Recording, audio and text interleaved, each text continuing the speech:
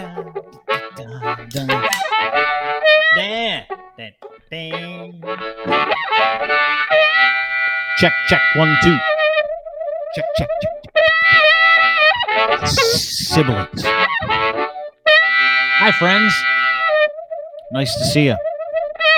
I brought some friends with me today from the Unlearn 16 podcast. Please welcome my friend Joanna Johnson, who is currently drinking something right now. Was that the soundtrack from Deliverance? No, there was no banjo. That was harmonica. That was Lachlan Cross, one of my co-hosts. Yeah, it was. What do you got? What are you drinking? First of all, it's a McDonald's glass, circa, and it's a ginger ale. Oh my God, I remember those glasses. There's no caffeine in ginger ale, so I can drink it with impunity at night. What do you mean? I really shouldn't drink pop, but I had a party not too long ago when I had pop, which is hysterical because I don't go buy liquor. If you want to buy your own alcohol, have at it. I'm not spending the money. So I bought pop. I am 48. And I go, you guys want to drink? There's pop in the fridge. But now I have all this freaking pop because obviously nobody drank it because I'm only 17.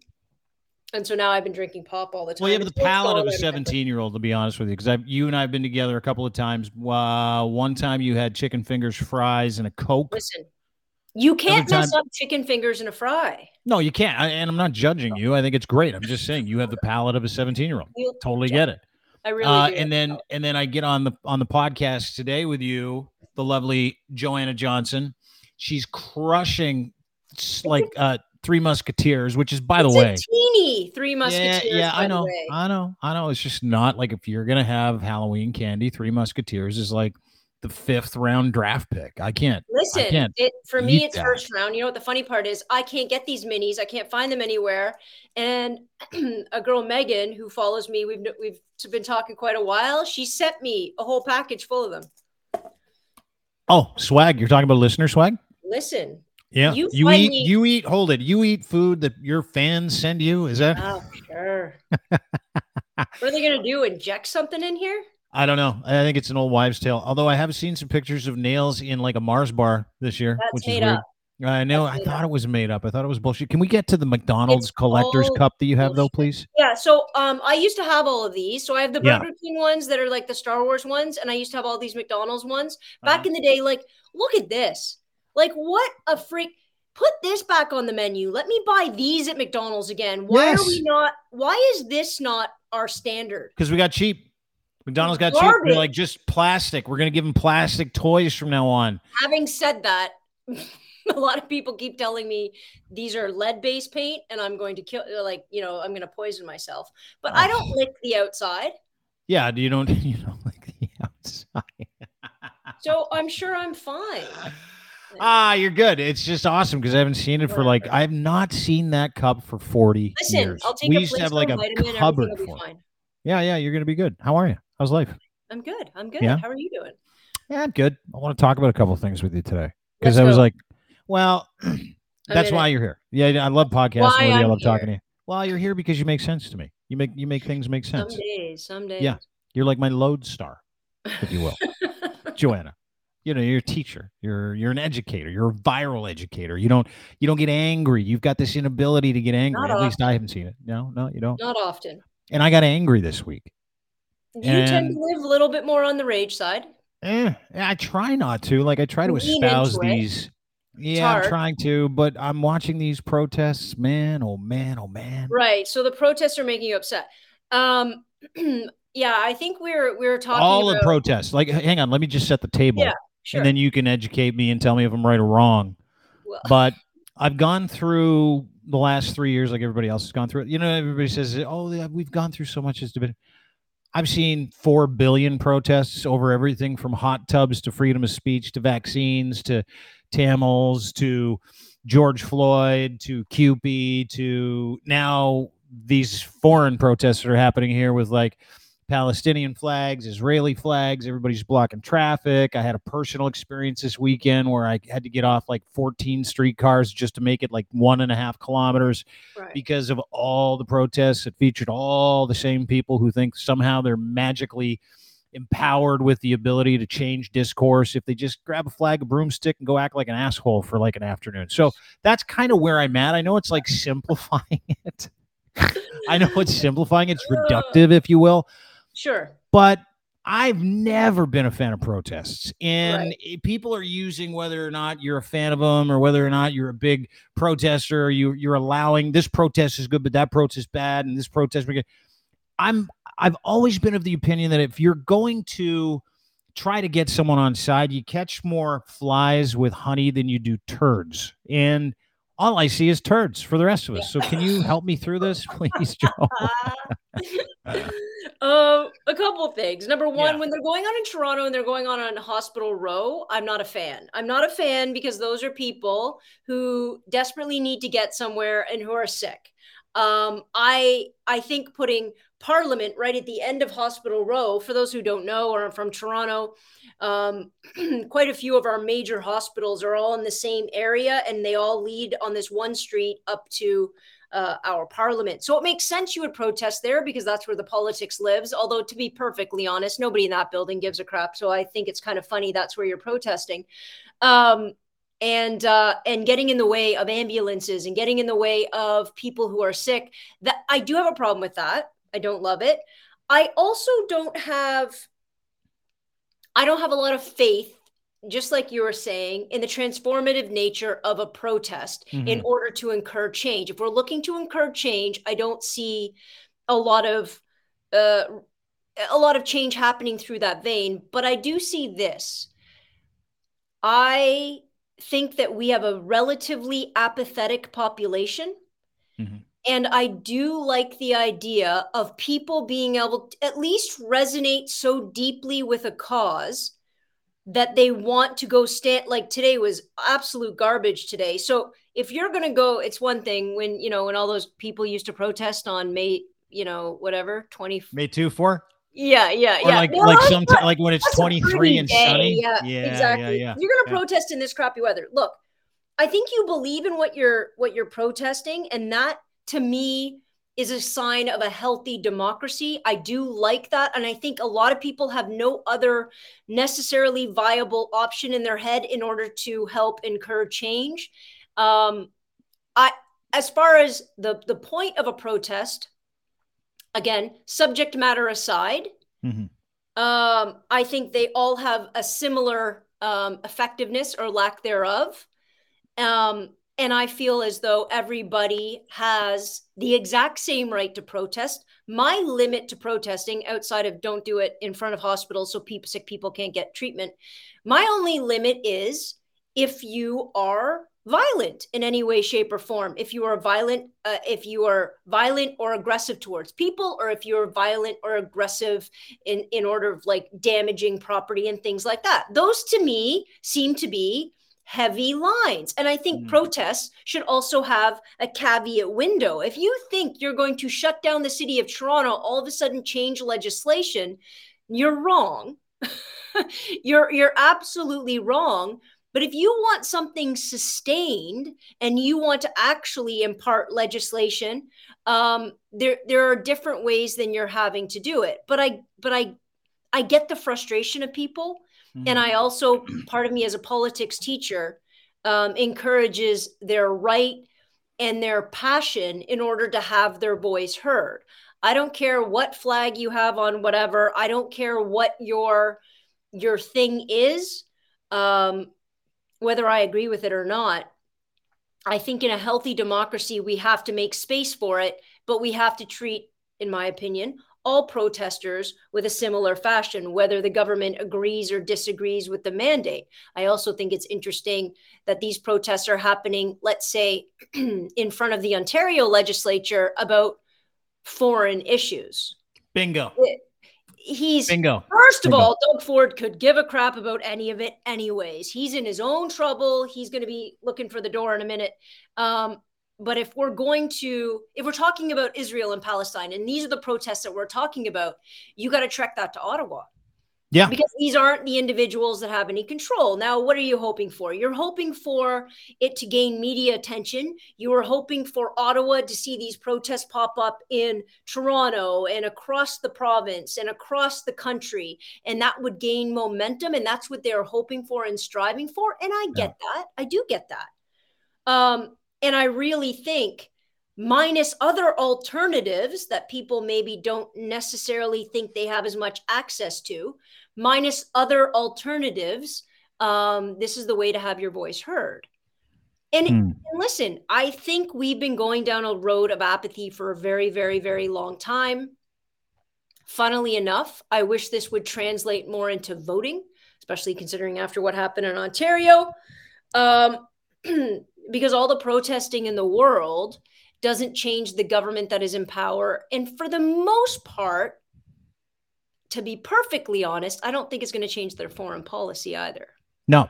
Or often their domestic policy. No, of course it won't. And this is like, we can arrow down from the word protest into the minutia of that, right? Like, I use the word reductive a lot because it's what people do when they paint with a big brush to try and put you in a box and say, all protests suck, which I happen to believe all protests suck because I love forward momentum, right? So this weekend, the example is I'm downtown, I'm on a streetcar, I'm trying to get somewhere, and I'm with a group of people that are visiting the city, and I'm ferrying them to different cool parts of the town.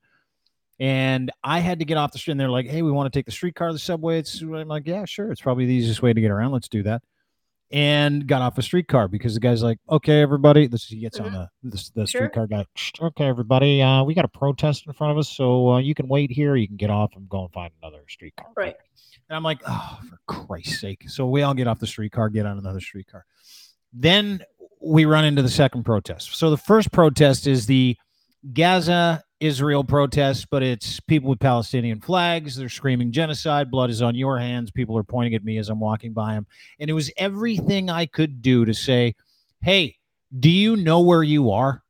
Like, do you have any idea where you are? You're in the wrong country for this. We have nothing to do with what's going on over there. And we're not going to be able to stop a 2,000-year war. It's just not going to happen. And here's the other thing. Yeah. It was a foreign country, people from foreign countries. I love Canada for the multiculturalism. I love the fact that we've got people from all over the world. It would be very boring if we only had one flavor of individual in this country. One of the great things about Canada is that I myself am an immigrant. I came from a different country. I've been given the opportunities of coming here, and I respect it, and I love it, and I value it. So I've got that extra give, right, when it comes to why are you people doing this? You are guests in this country that will let you stay here. That's how I feel as an immigrant to this country. But you touched on something that I thought was interesting, because the second protest was the F. Trudeau protest. And I ran into that. And I saw... So articulate, those signs, by the way. Yeah, really incredible. F. Trudeau, a lot of markers, a lot of hockey sticks with flags. Sometimes some dude with like some dude with a giant cross with Jesus on it that he was carrying it around, and he was telling people they needed. But F. Trudeau right underneath the Jesus. Totally, the love of God, F. Trudeau. But so you had religious extremism wrapped up into protests over, and one was foreign, over things that have nothing to do with me getting to where I'm going, Sally getting home to her family, people getting to chemo treatments on Sunday. A friend of mine, his family was late for theirs, for his mom, couldn't get to it. And I like reached a boiling point where I'm like, hold it. What are we doing? This is Canada. I get what we are. But nothing I saw this weekend was peaceful. That's my point. Like the definition of peaceful, I want to get to that. And I want to talk about why people are punishing people in this country over something that's happening 25,000 miles away. That's what I want to know. Okay, so two big disagreements I would have with you. Number one, as immigrants to this country, whether you're born here, whether you're a landed immigrant, whether you're a refugee, I don't care what your classification, you absolutely have the democratic right to protest. And the reason, number two, that it is in Canada, because we have the power and the money and the fortitude to change international politics. Our idea that it's just hands off, it's not our problem, is absolute and utter garbage. It's embarrassing. And that's what embarrasses me about a lot of foreign leaders. We tend to choose conflicts that are going to benefit us and then make up a reason, make up a moral justification why we're going to be in that conflict. No. We are going to have to start making some pretty hard calls and be very clear about whose side we're taking, how we're taking their side, and why. Because it tends to boil down to, when does it serve our monetary interest? And that is absolute crap. And everybody in the world, especially in Canada, has the right, the privilege, in my opinion, almost the responsibility to do what they're doing, because here you can. And the moment you stop in a country with this kind of power and you say, oh, well, I don't want them, because it's reminiscent of Polyev, who just said something to the effect of, leave your hate at the door, something like that. That is coded language. That is bullcrap language. Xenophobic, racist. Yeah. That says what's going on over there doesn't matter. And has given the ridiculous notion that we or the United States government or the British government or the French government aren't at the heart of it. That colonization, that forming military alliances, that economic treaties, that military treaties, that all of these interconnectivities do not let us bear and shoulder some of that responsibility. That's why. And everybody, do I love the fact they made you get off a streetcar? No. Do I hate it? No. I do. Listen, is it annoying? Sure. Again, Hospital Row, stop. We got to figure something out there. Let those people get to the hospital. If they got in your way because you wanted to go to Center Island, I don't care.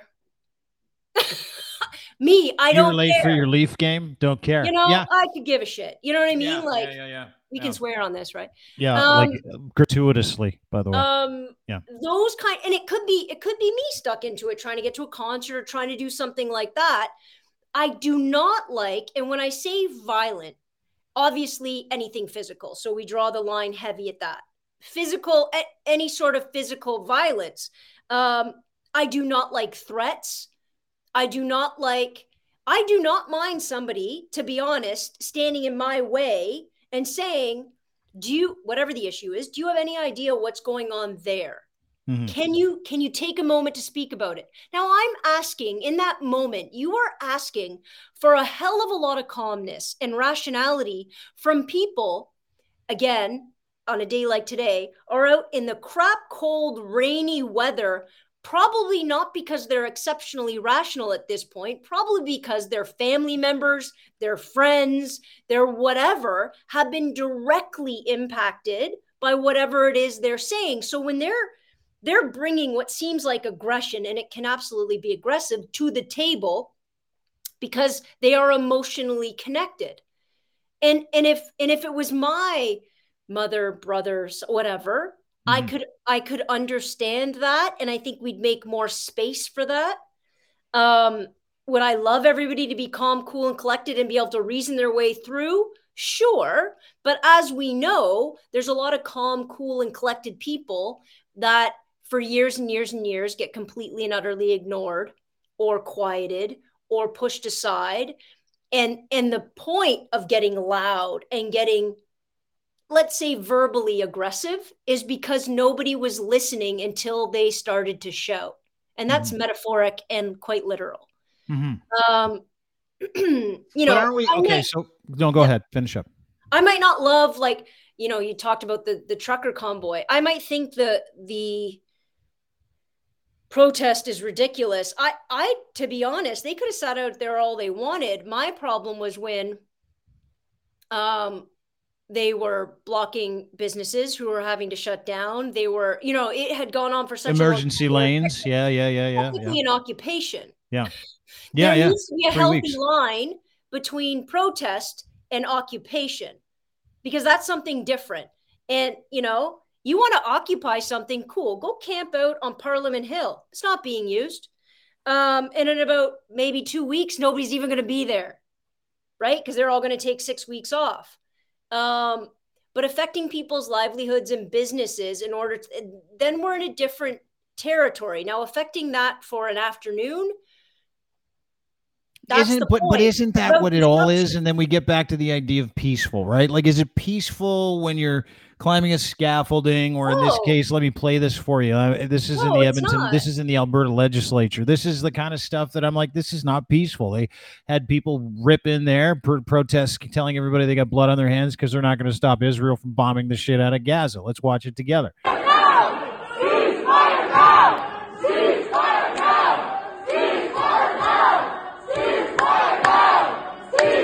blah, blah. Yeah. And then you see everybody kind of waffling through. They're getting all the MLAs are leaving, which, you know, I've got no love for politicians. I could care less about them, but trying to do the business of the people and disrupting the businesses of the people, disrupting maybe a bill that could have got passed that day. To me, that is not peaceful. And then you've got what appears to be a pro-Hamas flag or pro-government of Palestine flag when the government of Palestine is Hamas. And these things aren't just like, they're not grassroots. They're not people in every one of these protests. They're not people who've just gone, hey, you know what? I'm really convicted by this. Too many people are dying in Gaza. We need a ceasefire. Let's go invade the Edmonton legislature. Like, you know okay. what? First of all, I think it's very lovely of you to think they were doing business that day. Number one. Oh, I said, take it for what it's worth. I hate all politicians equally, but saying, I think it's a beautiful thing that you still have in your heart that you think they were getting shit done there.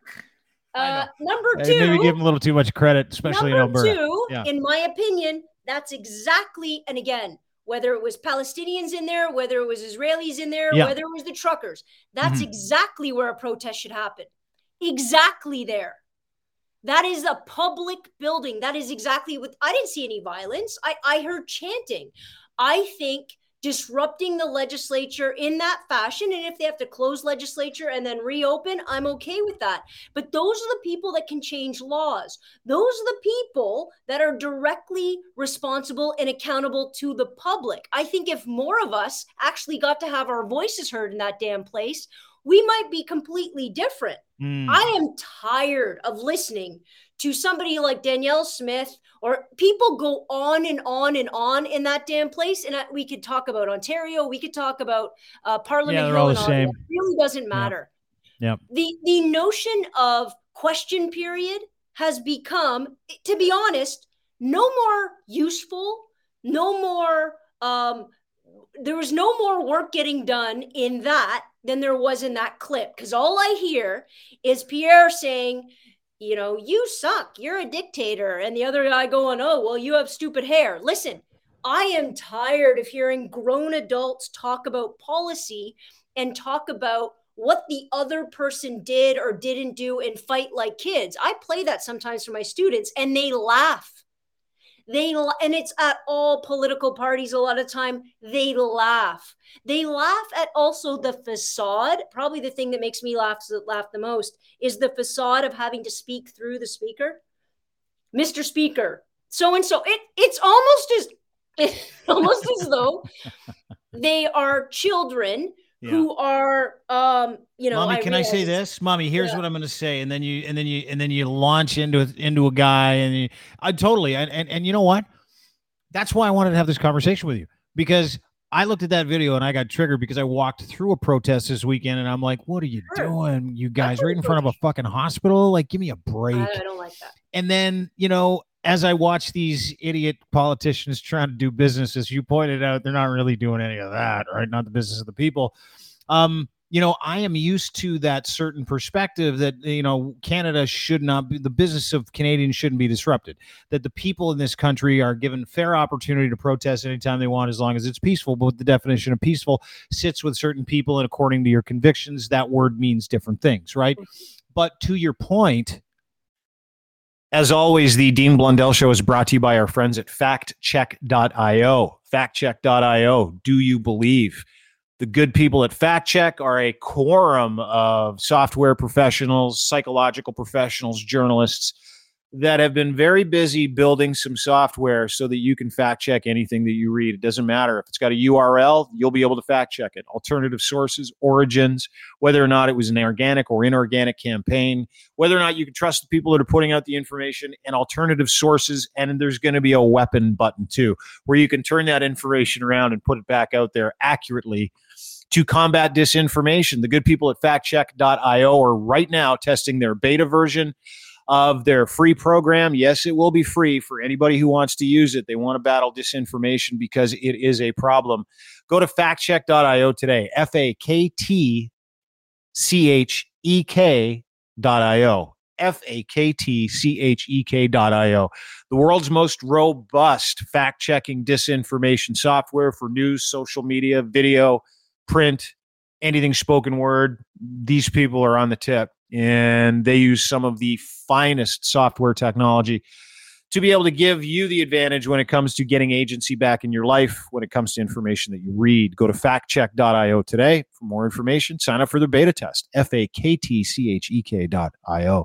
The Dean Blundell Show is brought to you by factcheck.io. Factcheck.io, makers of the world's most comprehensive fact-checking software, that have been very busy building some software so that you can fact check anything that you read. It doesn't matter. If it's got a URL, you'll be able to fact check it. Alternative sources, origins, whether or not it was an organic or inorganic campaign, whether or not you can trust the people that are putting out the information, so that you can give yourself agency over information in the age of disinformation. Again, want to beta test their product? They're going to launch it in the next month or two. Go to factcheck.io today. factcheck.io.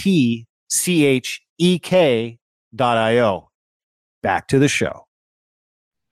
You've changed my mind in 23 minutes on one of the subjects, which is like, hey, that's exactly where you should be going. 100%. You should be invading their space. You should be making their lives uncomfortable, not the lives of the people who are just trying to get about it, not the people who are just trying to get to see their wives and kids at home after a long day's work, not the people who are showing up to a cancer treatment, not the people who just are trying to go to daycare or get their kids to daycare.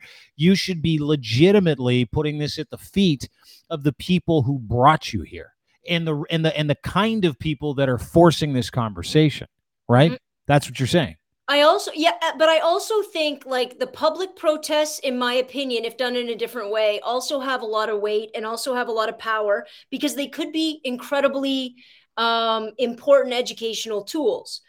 You and I might spend all of our time rage texting on Twitter, or, listening about politics or doing this or doing that. But there's a whole group of people that either don't have the time because their lives are such, B, don't have the interest, or C, don't necessarily have a significant amount of education in order to deeply understand the issues, and therefore stop trying. I think there's a very, very significant need for adults, because we put this on kids all the time, for adults to actually get educated. And if protests were done in a more significantly sort of educationally driven manner, and sometimes that's angry. It doesn't always have to be nice, but it needs to figure out, how can I be impassioned without being aggressive? So exactly like you said before, so they start listening to the issue that I think is important and I don't think they necessarily know about, right? We make a lot of assumptions about what people know, trying to, go around Canada. But also, we living in this country, and I see this as a more significant responsibility, we in this country have a bigger responsibility to speak out on issues that are international, issues of oppression, issues of human rights violations, issues all around and all around it, even complicated, overwhelmingly frustrating issues, because we sit here, because we have the luxury of not being in the middle of a war zone on either side of that conflict, of not watching our kids die, of not fearing that we have that luxury. So then we have to use that power in order to have big discussions. Now, here's what I would wish. I wish those discussions could be more nuanced. I wish those discussions could be more, there's no nuance to people. Like, everybody wants people to stop being killed and stop war. I want world peace. That's fantastic. What happens when people don't? How do we deal with that? What level do we go to? At what point are we supposed to really acknowledge and take account of what we've done to create that circumstance, about what we've done to perpetuate it? When, and this is the big question, do the ends always justify the means? And these are big questions that philosophical, students will speak about, that people will talk about in academic realms. And then as soon as you step out of that context, at the end of the day, the ends always justify the means if they're on your side. If the ends right, gets rid of my enemy, whoever I've deemed that as being my enemy for whatever reason I've deemed that as such, that's the ends. I'm cool with the means until it's flipped, right? Until it's flipped around. And we can talk about this in the confines, of 9/11, because I've seen TikToks come back up about, in this weird way, trying to justify 9/11. Nobody's trying to justify 9/11. What they were trying to do, or what I think some people are trying to do, is talk about the nuance. And guess who talked about that nuance before he became an old, white, embittered guy who hates the word woke? Bill Maher. It's exactly why he lost his show. Because 5 seconds after 9/11, what does this guy do? He stands on stage, maybe ill-timed, and says, be careful whose foreign policy you want to mess around with, because these are the ramifications. Thus implying the United States being in bed with Osama bin Laden, funding and training Taliban in order to kick out the Soviets. And when it was enough for them and they didn't want to be a part of it, they completely pulled out and the Soviets slaughtered them. Well, who's the bad guy there? But nobody but again, you can't talk about that because somehow by talking about that, people accuse you of justifying 9/11. No, you weren't listening. But if you want to look at particular issues in a vacuum, you'll never go anywhere because you'll never understand the context and all of the steps leading up and all of the steps thereafter. Right? That conflict, that horrific act of terrorism put the United States, or they chose to go into a war for the next 20 years in a country that had nothing to do with it. We don't talk about the big picture. We'll talk about the big picture, talk about who, talk about why.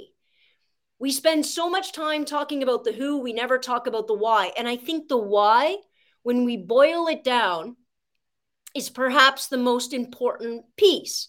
Are we going to war for money, or are we going to war for morality, or are we going to war for ideology? Those are three completely different reasons. Let me ask you a question, though, because one thing I noticed when I went through both these protests was the extreme views of two different versions of Abrahamic faith, right? You brought up religion, brought up money or ideology. Influence is another reason. Generally speaking, when I look at what happens, and let's just use Israel and Gaza for an example, right? Let's just use a war as an example. You had a country, Palestine, in Gaza, that is governed by Hamas, which is, they haven't had an election 12 years, so it's really a dictatorial religious dictatorship.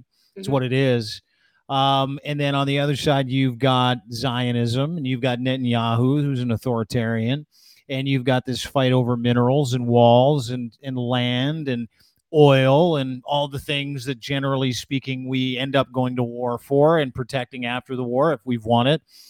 And I watched, and here in Canada, same thing with vaccines, mandates. It's almost, and it's lockstep. I see it lockstep. You've got, religious extremists on one side. You got religious extremists, in my mind, on the other side. And I know I'm painting with a big brush here, and we should probably use more nuance, but I'm just trying to get my thoughts out. So bear with me. And they are used as a shield, and they are used as a spear. Right? You and I have talked about this before when we had our last conversation, the place of religion in politics. My opinion is, if you remove religion from politics, politics does not exist anymore. It just doesn't.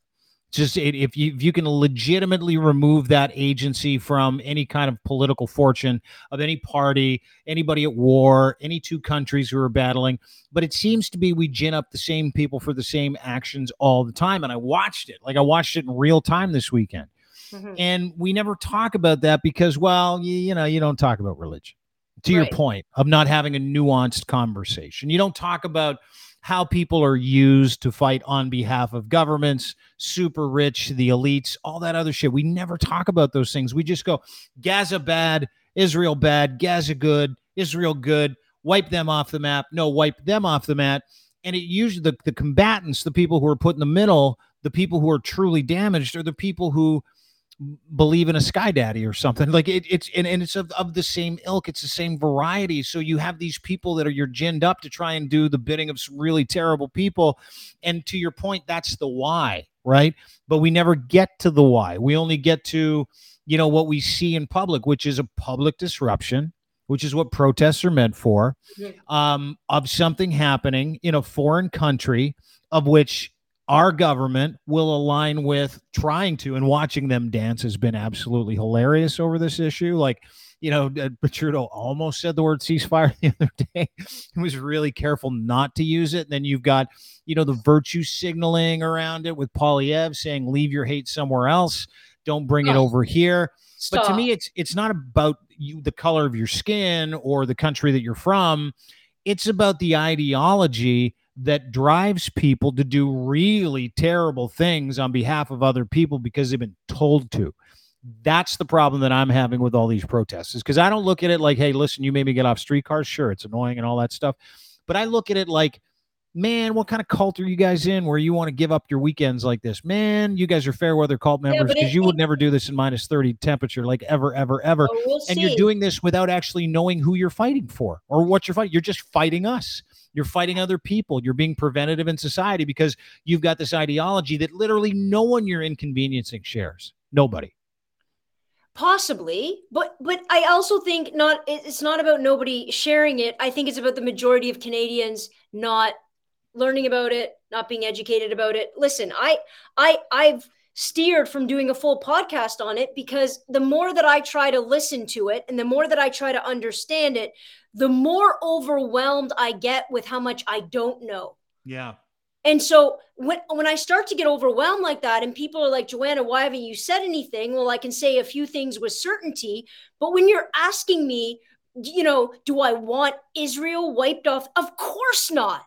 Of course not. Do I understand the notion of, having a homeland after the Holocaust and after everything, the 33% slaughter of a people, and you can't separate that from their faith because that's what they were targeted about. Can I separate? Can I say, and I agree with the others? Of course not. But then you watch the bombardment, the absolute bombardment of trying to get at this terrorist organization, and you see it with such, it's like, well, how else are they going to get there? And I'm like, well, listen, nobody's saying the bottom line, which is we being Israel, pave it all over, because that's the only way we're going to get to all of those tunnels that they have built underneath all of those hospitals and all of those children's centers or whatever the hell that they have done in that daycare region. Schools. Yeah. And so that's because nobody's doing it to the end game. Do you think Hamas is going to give up? No, not a single person thinks that. Not a single person thinks that. And all I can do is look at this scenario. And what I can say with certainty, absolute certainty, is of course I would want it to stop. And I understand the other side where they say, Joanna, a ceasefire would only allow militant and Hamas members to get more weaponry, by the way, from other countries, more weaponry in order to do whatever it is. So you're just giving them time. You're giving them time with that ceasefire. I get what people are saying, but they have to understand that stopping hundreds of thousands of people from going where forever, because they're bulldozing over Gaza. It's clear, and they talk about it. That's not conjecture. They're leveling everything, right? So if they get rid of Hamas is gone tomorrow, boom, gone. What are they can't go back to what?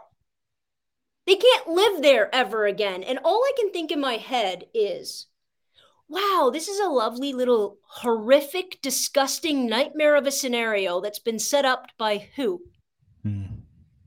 Not Palestinians, not Israelis. It's been set up by the West to do what? And in my opinion, when you have people sitting on the other side of the fence with the Balfour Declaration and all of those things, do we really think that England wanted just a safe place for all of the Jewish people to go and live? Or do we think they're anti-Semitic asses who wanted them out of England? The fact that you think anti-Semitism wasn't common in all those allied countries as they were trying to sit back and decide where they should all go as long as they get the hell out of their country is insane.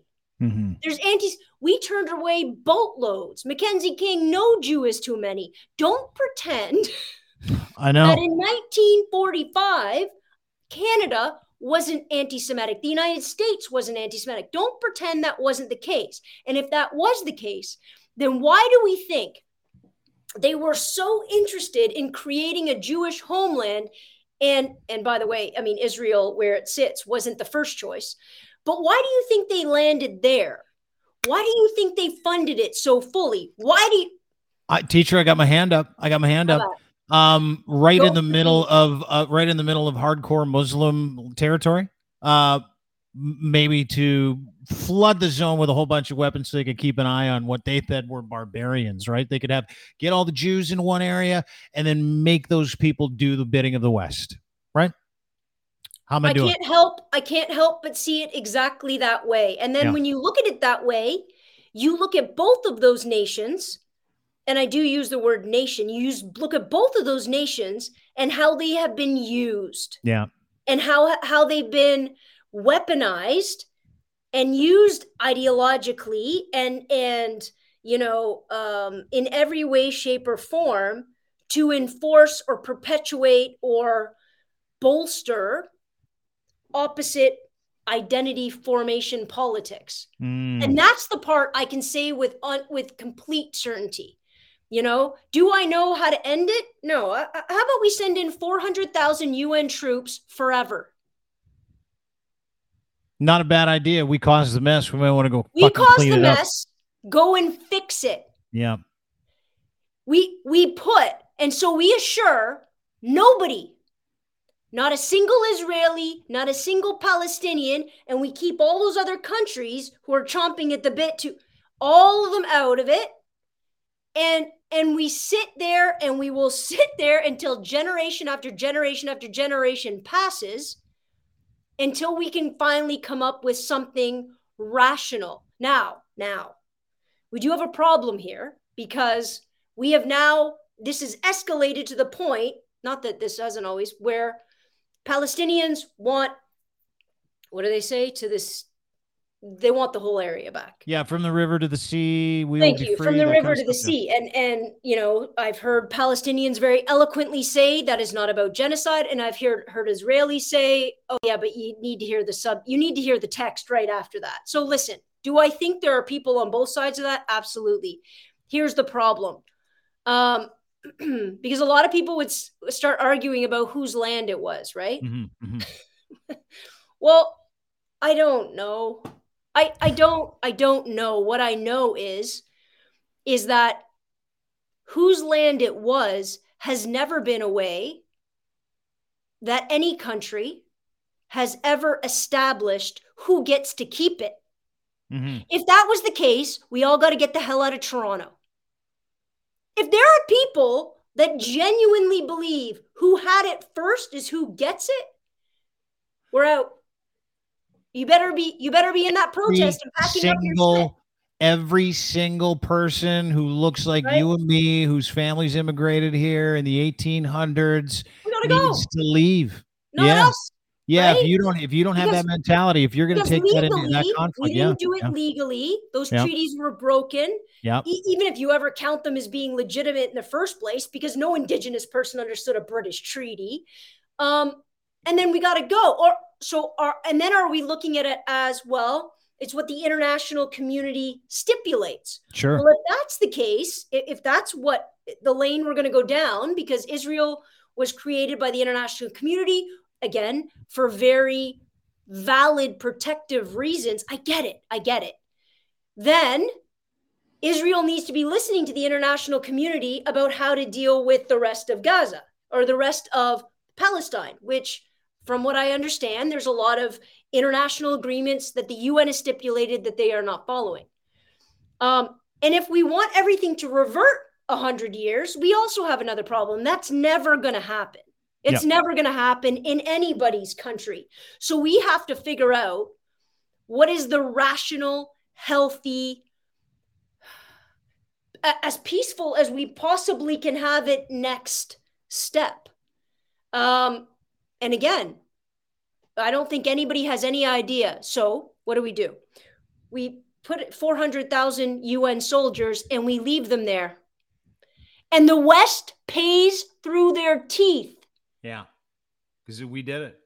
And see, this is the thing, is that the education that people need is this kind of education for context, right? If you have context, then you can draw conclusions, and you won't spout off at the mouth, and you're not going to make like these wide-ranging statements about these people need to go there and that people needs to go here.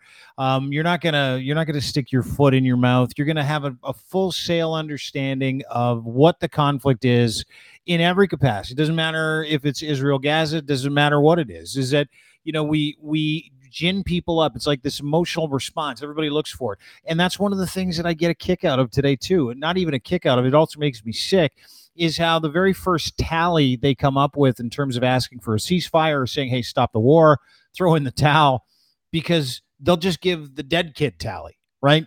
They'll give videos, pictures of just the horrific things of children, and both sides will use it, and both sides will take that, and they'll curate this social media campaign around it to try and get influence, try and get, oh yeah, you guys, ceasefire, and it's wild because I watch governments use the same reasoning, the same things as agency to be able to kind of, aside or promote their allyship with whoever they're in bed with in this conflict, right?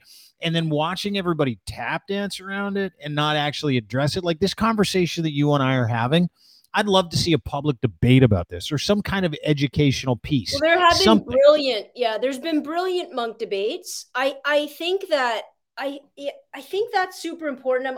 I also think that I really love to listen to Israelis, especially Israelis who have been in the IDF, talk about Israel not in the most positive light. And then I like to hear Palestinians who have been on that side of the fence talk about Palestine in not the most positive light. You know what I mean? That they're both admitting faults and failures and cracks and whatever. And to be perfectly honest, I feel where that is the most learning I do is there, because I am not listening to,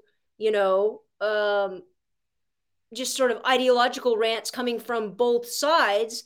You are listening to people who want to find a solution, who understand the failures of the side they're sitting in. Mm-hmm. If you can sit, that's why I always start, most of my classes and most of my teaching around talking about Canada's failures. Mm-hmm. Because if you can be in it, if you can be embedded in it, if you can be culturally, sort of a product of this socialization here and now and in this time, and you can step and you can try to critically analyze it from inside. You can say, this was my experience. This isn't okay. This is somebody else. This isn't okay. Here's where we failed. Here's where we're failing. Mm-hmm. To me, that's where real change happens, not from me, which is why I don't spend a lot of time pointing at another country, except for the Argentinian president, and saying they did this wrong. They are this, they are that. Because you know what? Trying to understand another nation and not being in it is really, really hard. Even if you try incredibly hard to become as educated as you can, is very, very difficult. So I always start here because, right now there's tons of people, obviously there's lots of attacks going on about China and human rights abuses and what we should do about China and trade with China. And they're going on and on and on. And I'm like, listen, we can point to failures in every country. Can you tell me the failures in our economic and industrialized policy? If you can't, let's not start with talking about other nations first, because we're so quick. We're so quick to point. Now, can you talk about human rights abuses? Of course. But if the UN was allowed to judge Canada based on human rights abuses and rank us on the basis of how our Indigenous population live, we are 78th on the HDI index. 78th. on living standards and all of those developmental kind of chart and analytical points. The UN would say that is a glaring human rights abuse, right? Oh, without question. And we don't. Well, that's not as bad. The first thing we do, well, Joanna, that's not as bad as what's going on over there. I'm like, listen. Oh, the old whataboutism trick. Jesus. I love that one. Yeah. Be embarrassed for a second. Take a minute, swallow it, and be friggin' embarrassed that you live in a country where, first of all, you didn't know. You didn't friggin' know what was going on in your own backyard, what's going on in Saskatchewan. You didn't know what's going on in these other places. You don't know what's going on reservations. You didn't even know. We all didn't know. We've talked about this. We didn't even know about residential schools until about 10 minutes ago. Mm-hmm. Our government and our educational institutions worked overtime to flip that into another page of reference. So don't talk to me about how other governments are trying to hide it or manipulate this or manipulate that. You have to be able to start home. So when I really want to be educated, that's what I try to do. I try to listen to people who are in it, who don't believe it. Mm-hmm. Do I think they're telling the whole truth? Of course not. To get the whole truth, you got to listen to 3 billion stories. Mm-hmm. There's where the whole truth lie, right? But to think for a second that any government is this bastion of moral and ethical certitude that's always doing what is just and fair is absolute insanity. Oh, insanity. I couldn't agree more. So if that's you can't, true, yeah, stop thinking any country is, all in the right or all in the wrong or evil. Now, when I talk like this, any country has the moral high ground when it comes to judging another country's human rights violations. We certainly do not. No. And some people will inevitably, because this is their go-to, they'll bring up, Hitler. They'll say Joanna. But wait a minute. Hitler was clearly bad. Yeah. Yes, he was. And you want to know what the West wanted to do about Hitler? Nothing. The United States cared so little that the only reason they jumped into World War II was to fight Japan, because Japan was challenging them economically, because they were expansionists and aggressively good at it. Mm-hmm. The United States and they bombed Pearl Harbor. Let's not forget that. That was a response to the United States banning, not that at least it was a military base, but the United States creating an embargo on steel and oil going into Japan, trying to control their foreign policy and military policy. Japan said, no, thank you. That is an act of war. So what did they do? They reciprocated. Now, you look at that and you would think, well, the United States would declare. They didn't declare war on Hitler. Hitler, in his stupidity, thank God he was crazy, because heaven help us. Yeah, thank God he was a meth tweaker. Like, if he wasn't a meth tweaker, we might be speaking German. Because if he was a little smarter, it's so funny. My kids, my students really are into the JFK thing, and there's that TV show on, I don't know if it's Prime or whatever, about somebody going back in time to stop the JFK assassination or whatever. And I said to the kids, I go, guys, if you go back in time, what's the one thing you change? This is how smart grade 7 and 8s are. One kid puts up his hand, of course, because this is what everybody says. I'd kill Hitler, right? Yeah. Another kid jumped in. He goes, I wouldn't. And everybody looks at him like, oh, you like Hitler? And he's like, whoa, grade 8. And he says, do you know who Hitler's second and third in command were? Do you know how smart they were? Do you know what their plan and their methodology for how they were going to kill X amount of Russians to turn them in and then turn the rest into good Germans? And what their real goal was, which was wiping China off, with full out genocide of China off the map. That was their goal, because they saw them, which is hilarious. Japan was on their side, but they saw them as the end game enemy. And he goes, if you didn't have Hitler making stupid mistakes like going into the Soviet Union during the war to go get oil, Yeah. You didn't have him snapping like that and making those errors and being obviously dealing with the other level of crazy. He could have done it slower. He could have done it better, and he would have won. Could you imagine he makes a deal? He doesn't go so far off the rails and makes a deal with the United States at the time. Yeah. Oh man! Listen, we played in the United States, Canada, U.S. played footsie with Nazi Germany. I mean, Madison Square Garden had a full-on Nazi rally. It was sold out. We had Nazi Party members that lived in Canada too. I mean, like a lot of people want to whitewash that kind of stuff, but we stayed out of it till the very end until we couldn't avoid getting in. If he didn't go so hard in the paint because he was crazy, if he would have manipulated it better, terrifying what he could have accomplished. And the fact that one of my grade 8s was like, no, you gotta look at this guy. You gotta look at this guy. Because if Hitler was out, who maybe he did enough at the beginning to sort of garner that power, right? He had that kind of charisma about him, which I guess. But if he would have got anywhere close to that level of power and then somebody else could take over, you have no idea what could have happened after that. No idea how he could have done it better. You don't.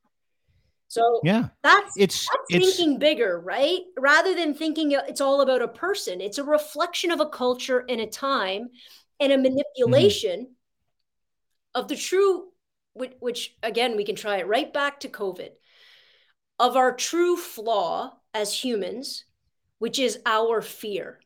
And when we are scared, truly scared, I don't mean like, when we are really scared that I'm not going to have food on the table, that my family and my kids aren't going to be okay, somebody can convince us to do about anything if they promise security. Yeah, and they'll tell you that they're the only people who can. And you mentioned him earlier, Argentina's new president. God. Let's get to him. Let's get to this cat. Very interesting. His name is Javier Milei. Javier Milei, Argentina's new president-elect. He thinks sex education is a Marxist plot to destroy the family. He's raised the possibility people should be allowed to sell their own vital organs. Right. This guy is fucking insane. He was a couple years ago. He's a television talking head that bookers loved because he screeds against government spending ruling, and he was nuts. Basically nuts, and he won as a libertarian, 53-year-old economist. He's an anarcho-capitalist. He does a ton of different stuff. Like he wants people to be able to sell their own organs. He thinks the world should be run on Bitcoin. He thinks he's going to get rid of the central bank and the government. And he literally campaigned with a chainsaw in his hand. And the whole idea about this guy just strikes me as, okay, this is like a country that went sideways, sort of like Germany, sort of like a lot of countries that are choosing anti-establishment people, because like Trump, to me, I looked at America in 2016. I'm like, oh, you guys just lost your mind because you're so sick of the political machinery. You're like, and every racist in America came out of nowhere and they voted for the guy. But like, and I look at Pierre Poilievre, which is skinny Trump, and we've got the rise of populism, trying to harness people's fear. That's what that guy did he not? Right. And I don't know as much about him as you do, but he seems like a fucking crazy man. I thought insane. He was a meme. I thought it was bullcrap. I didn't think it was real. Because as I started to read about him, like all of the things that you said are true. Apparently he's gutting the government, whatever the hell that looks like. But he gets a lot of his policy ideas from his dead dog. What do you mean? I'm not joking. His dead dog is named Conan.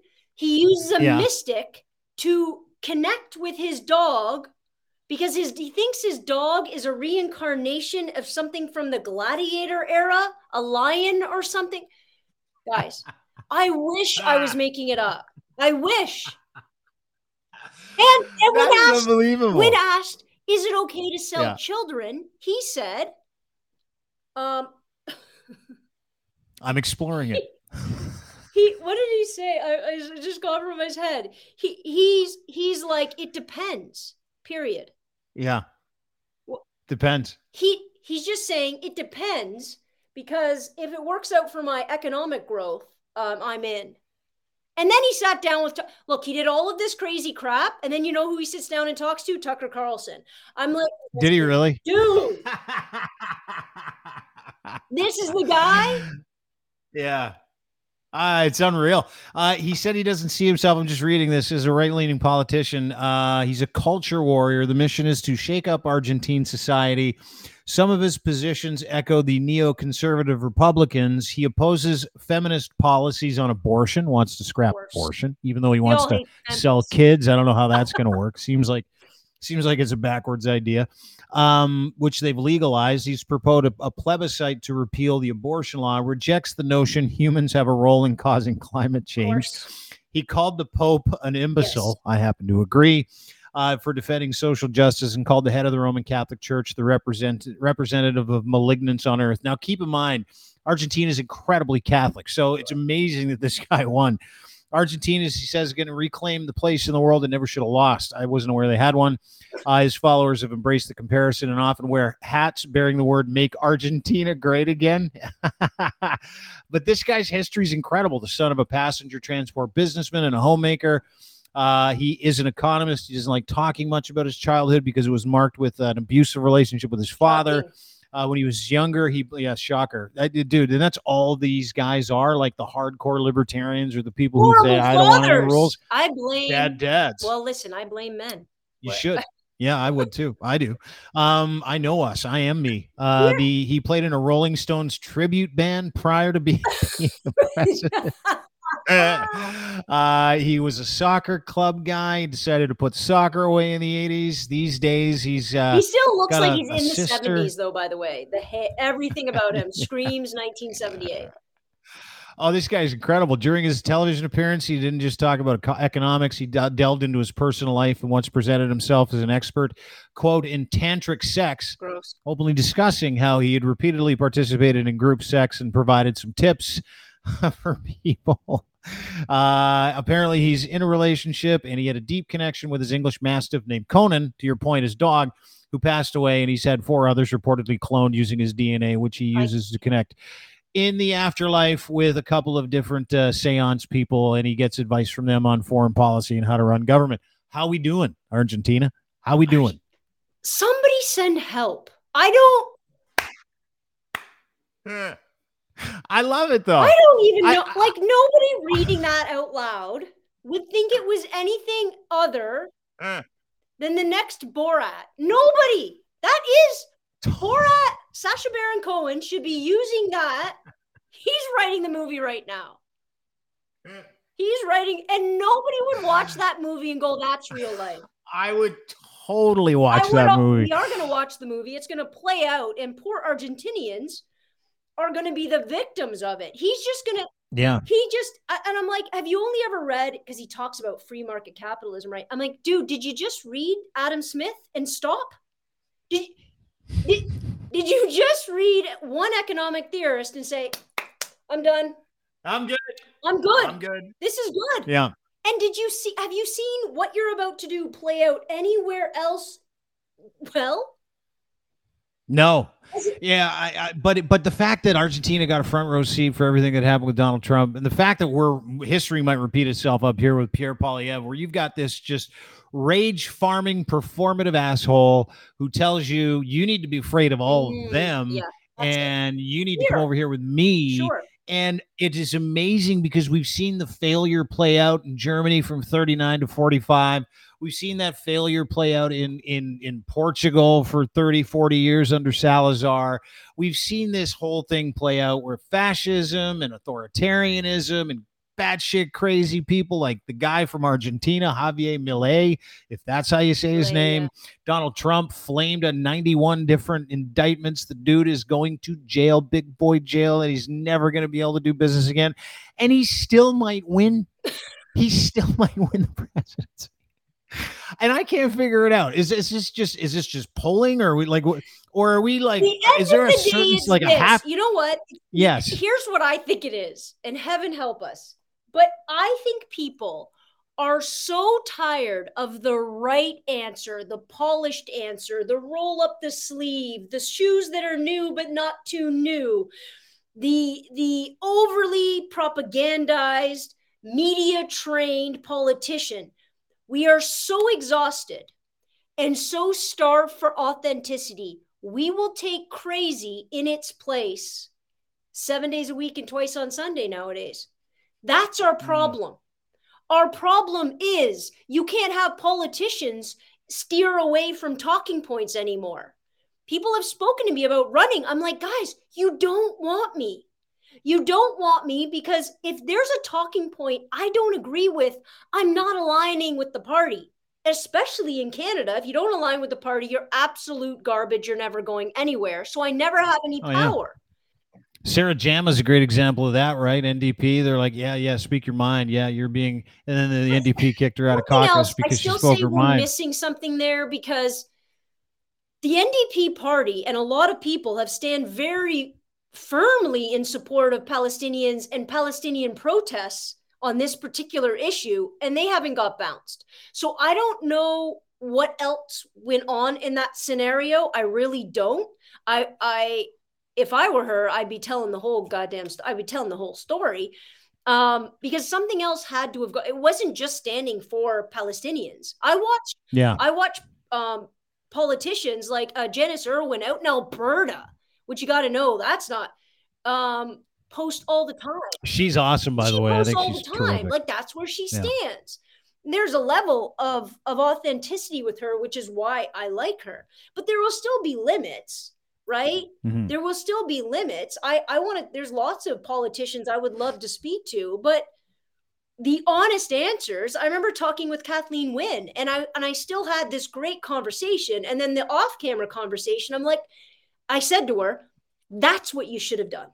That's who you should have been." And you know what she said? You're right. But in that time and in that space, I was handcuffed to the party. I was handcuffed to this particular narrative. I was handcuffed to it. And you come off as being absolutely full of crap. And no matter what ideology you support, it doesn't matter because you seem as though you are a liar. And we're exhausted by it. And so what do we get? A guy with an actual functional chainsaw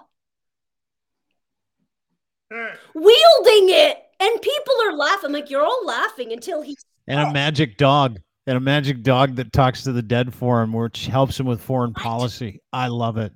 To be honest, I love it because I find no more. Look, I'm going to piss people off right in this. Go ahead, do it, please. Go ahead, record this and use it in everything. Yeah. I hate that just as much as I hate as Speaker of the House Johnson going to get his information every day from God. I don't want my politicians who they have been elected. I know he's not mine. I do not want my politicians taking messaging or taking leadership or taking direction from anybody who is not their democratic public. And or who you can't prove exists. The audacity of somebody saying, I go and this is where I get my daily. You want to know how I stand politically? Go read. Are you insane? You're supposed to stand politically representing the people behind you. And if you can't do that, get out. Well, see, here's the problem, Joe. You're too much common sense. And I hope people take this as a soundbite. Religion has no place in the governance of a population. I thought we made that clear a long time ago. Who dropped that messaging? Not sure, but somehow it's creeped its way in like a bad case of syphilis again, specifically in this country and in every country. The evangelical machine runs the GOP in Canada. Same thing. The evangelical machine runs that. And if you're a conservative, if you're a good conservative, you might be Muslim. But either way, you have this thought process, this ideology, right, that says this. If you're one of those Abrahamic faith people, I always go back to it, and I'm apostate from the Christian faith, which means I studied the apologetics of it, was forced down my throat. So it's really easy for me to make these statements because I know I'm right. And what I'm right about is this, is when this is in the Christian faith, it's in the Muslim faith. You give your life over to Allah or to Jesus, one of the two things. And the reason why you do that is because you get eternal life, which means you'll live forever. Same thing with Jehovah's Witnesses. I saw him on the corner this morning, had a little laugh with one of the girls and told her she was in a cult, and then I left. That's just me. It's who I am. So, long story short, There is no way anybody that has given their entire soul over to any podunk religion belonging to something that you cannot prove one iota exists. There is no way any of those people will swear an oath that usurps to the people they govern, that usurps the oath they took to their God. There is not one that exists. And so by proxy, by that very reasoning, their oath to the people of Ontario or Canada or any country they serve is a lie. There's my problem. It's a lie. There's my problem. Because I have sat down with some of the most beautifully sort of religious or faith-based people, and they talk about their religion. And again, I've talked to quite a few from many different faiths with so much beauty that I sit there and go, oh, I kind of wish I was on in you, because you seem to really, there's a serenity about it. There's a beauty of it. And they lead with, because I only talk to good people, they lead with their heart and what is good and what is fair and what is just. But if you are telling me that any biblical text, whether it be the Quran, whether it be the Bible, the Torah, whatever it be, takes precedent over your democratic oath to represent your constituents, politics just isn't the place for you. No. The place for you is somewhere else, because that is more important to you. I can respect it in your heart, in your family, in your private life. I cannot understand it or legitimize it as a governing tool of a democratically secular. If we're a theocracy, somebody tell us. I know we used to be, but I cannot respect it as the rule base, as the foundation for a democratic secular nation and its governance, because then we have a whole other host of problems. Canada still is very much, for the most part, shackled to its Judeo-Christian underpinnings to some degree. We are slowly unraveling ourselves. The United States, it seems as though, has thrown itself right back into it. And I know Pierre Poilievre, I don't know if you remember his initial run where he made posters and there was this glowing cross behind him. What the hell is that? Yeah, he did that one for the Christian Church. He has risen. Vote Pierre Poilievre. And he puts him on it. It's insane. It's absolutely insane. And people are losing it. Actually, isn't Taylor Swift, didn't she just get in trouble? Well, kind of. Is she going to Argentina? I don't know. Where is that giant Jesus statue that stands like that? That's Argentina. Oh, that's in Brazil. That's in Buenos Aires. In Brazil. And there's another one in Lisbon that was yeah. He's going to Brazil, and the Brazilian government or the church or whoever decided to project Taylor Swift's image onto that statue. That's awesome. As a welcoming of Taylor Swift. And people are losing their minds. I love it. Absolutely losing their minds. And I'm going to tell you this right now. Number one, obviously, I don't buy into any of it, so I project it wherever you want. But number two, let's talk about what Taylor Swift has done with her money, with her fame, with everything else. And let's try, if we're gonna say that everybody's supposed to, what would Jesus do? Isn't that the Christian thing? What would WWJD? Yeah, I've got one of those bracelets at home. Isn't she doing it? Pretty much more than more than Mike Johnson. Walking? Yeah, more than everybody. She walks the walk, talks the talk. I was saying that with my significant other. She's a big Taylor. You cannot think she's a bad person. You could not think she has handled. I feel like there's got to be a negative side to her. She's gonna have 14 puppies under the floorboard or something. She goes everywhere she goes. She donates She's not great in relationships. Of food. Yeah. She changes the ecosystem, the economy. Yeah. She has so many people that dance to shake it off. She causes an earthquake with dancing because they're so happy with their bracelets. Look, if everybody's doing this, I'll tell you what they're not doing: shooting at each other. Or living in fear. I'm just saying, if anybody's walking the walk, I think it might be her. Yeah, well, it's just generally speaking, anybody that does good things, right, is a good person. But one of the encouraging things that I really loved about Canada, there's a little thing in Politico last year, 2/3 of Canadians haven't attended a religious service in the last 3 years. 67% of Canadians do not believe in God. That number is through the roof in the past like 10 years. And I'm encouraged by that. I'm encouraged by that. And I'm encouraged by the conversation that we're having about it because, it's a red herring. It's agency, and I'm reminded one of my favorite quotes of all time. And I'm a big Stoic guy. I love philosophy. And one of my favorite philosophers is a guy named Seneca. Seneca was sort of a hypocrite. He was a really rich dude that used to tell people, yeah, I guess so. But he was a really rich dude who used to tell people that they didn't need much, but he had everything. Oh, it was Karl Marx. Yeah, sorry. Yeah. Karl Marx is the same. That's what they all say. But Seneca had a quote, and I use this sometimes, and it's amazing the traction that it's now getting anytime I put it out. Religion is regarded by common people as true, by the wise as false, and by rulers as useful. And that's where I sit. I thought that was such a perfect analogy, perfect way to explain why people do. Because the best people I see that embody these religions that are super, super violent, like we're seeing the violent nature of religion, or that embody the people like Pierre Poilievre who's stumping for religion, or any other conservative issue that stumps for religion, or they've made a commitment to some kind of higher power, which always sits above your commitment to the people that you represent. It's never there. Their works and their words never match up. Never match. Ever, to your point. Right? Anyway. Right, absolutely. If you really want to walk the walk, I have nothing but respect for it. Ever.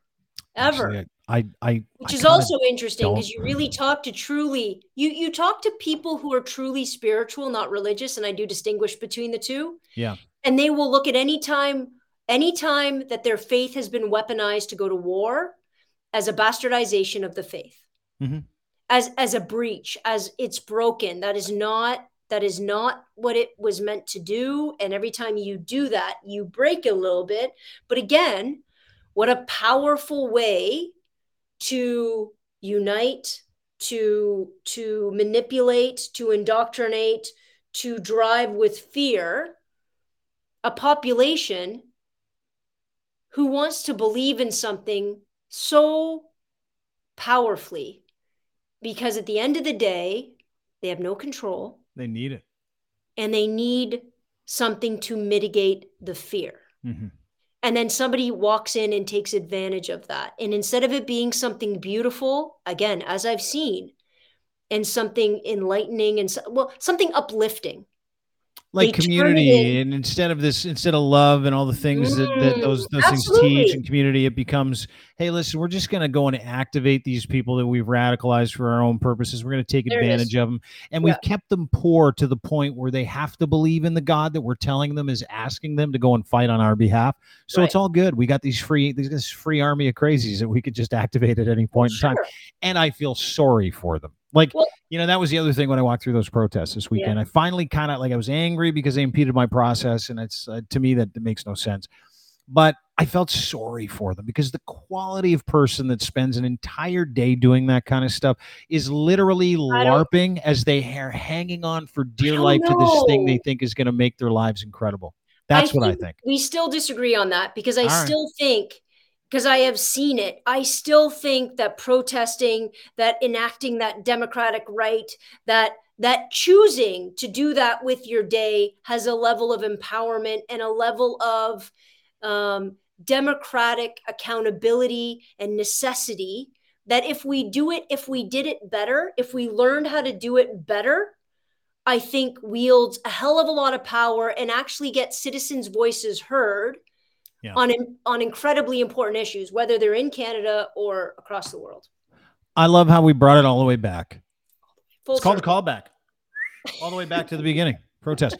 Unlearn16 is the name. Unlearn16 tweet is where you can find my friend Joanna Johnson. She educates people. We have these conversations because I need to get smarter, and I hope that everybody comes along for the ride with this lovely young human being who does this because she loves the people that she lives with. She's a citizen of this country. She's a citizen of humanity, and I wish everybody took the same tact. I wish everybody had the ability to understand and formulate an opinion and read and learn. And operate in some humility when they don't. It's what you do, and I really appreciate it. Your podcast, everybody go download and sub the podcast. It's called Unlearn 16. It's an educational experience in humanity, understanding the minutia of where we're at, nuance. But more importantly, you'll be a lot smarter and you'll feel a lot better after you're done. It's like medicine every time I listen to this person. Thanks for doing this. Really appreciate it. Thank you so much, sir. Anytime. I'll talk to you soon. Have a good day. You too. Joanna Johnson, ladies and gentlemen. Unlearn 16 is the name of her podcast. Please go and sub and download. Follow her on Twitter too, at Unlearn 16. I think she's on TikTok as well. And yes, she is. She's huge on TikTok. Unlearn 16 everywhere. Unlearn what you've been taught, because you were probably taught some bullshit. So I think that's why she's here. She's here to teach me too.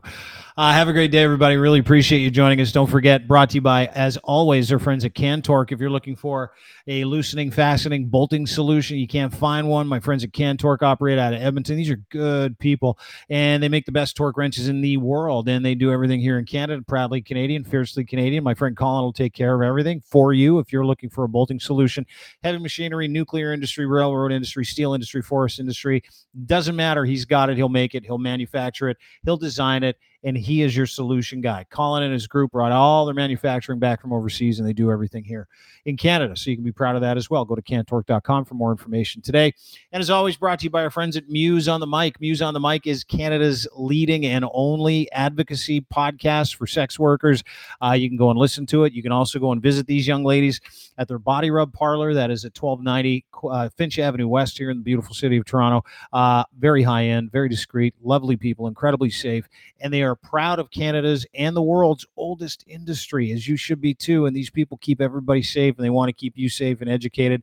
That's why they have their podcast, Muse on the Mic, on Patreon, where they can really dish on what goes on in the industry.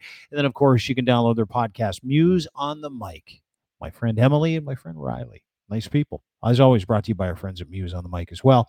And Ed's Fine Imports, big fan of his Gitch. You can wear them on your body, and I highly encourage that you do. We've got them. Everybody here wears them. I've got them. I buy them for everybody. They're incredible. Pouch in the front, luxury briefs, boxer briefs, a bunch of different colors. Black is my favorite because it's all camouflage. Sometimes stuff happens, and you want to make sure it doesn't happen. But the pouch in the front's incredible.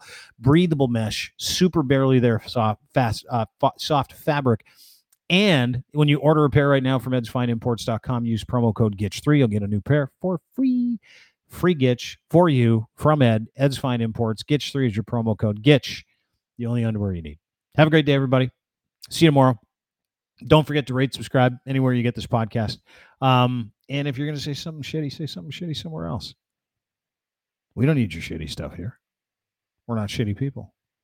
You might be a shitty person, and that's fine. Just go be shitty in your own house. Don't be shitty here. Have a great day. See you tomorrow. Bye.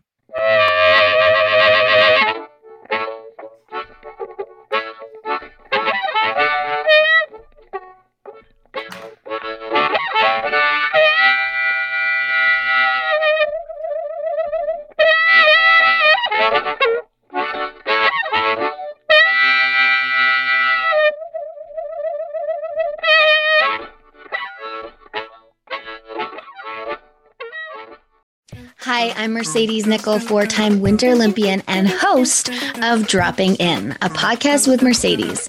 This is a podcast where I interview a bunch of different people. I get the good, the bad, and the ugly, as well as I share my stories along the way.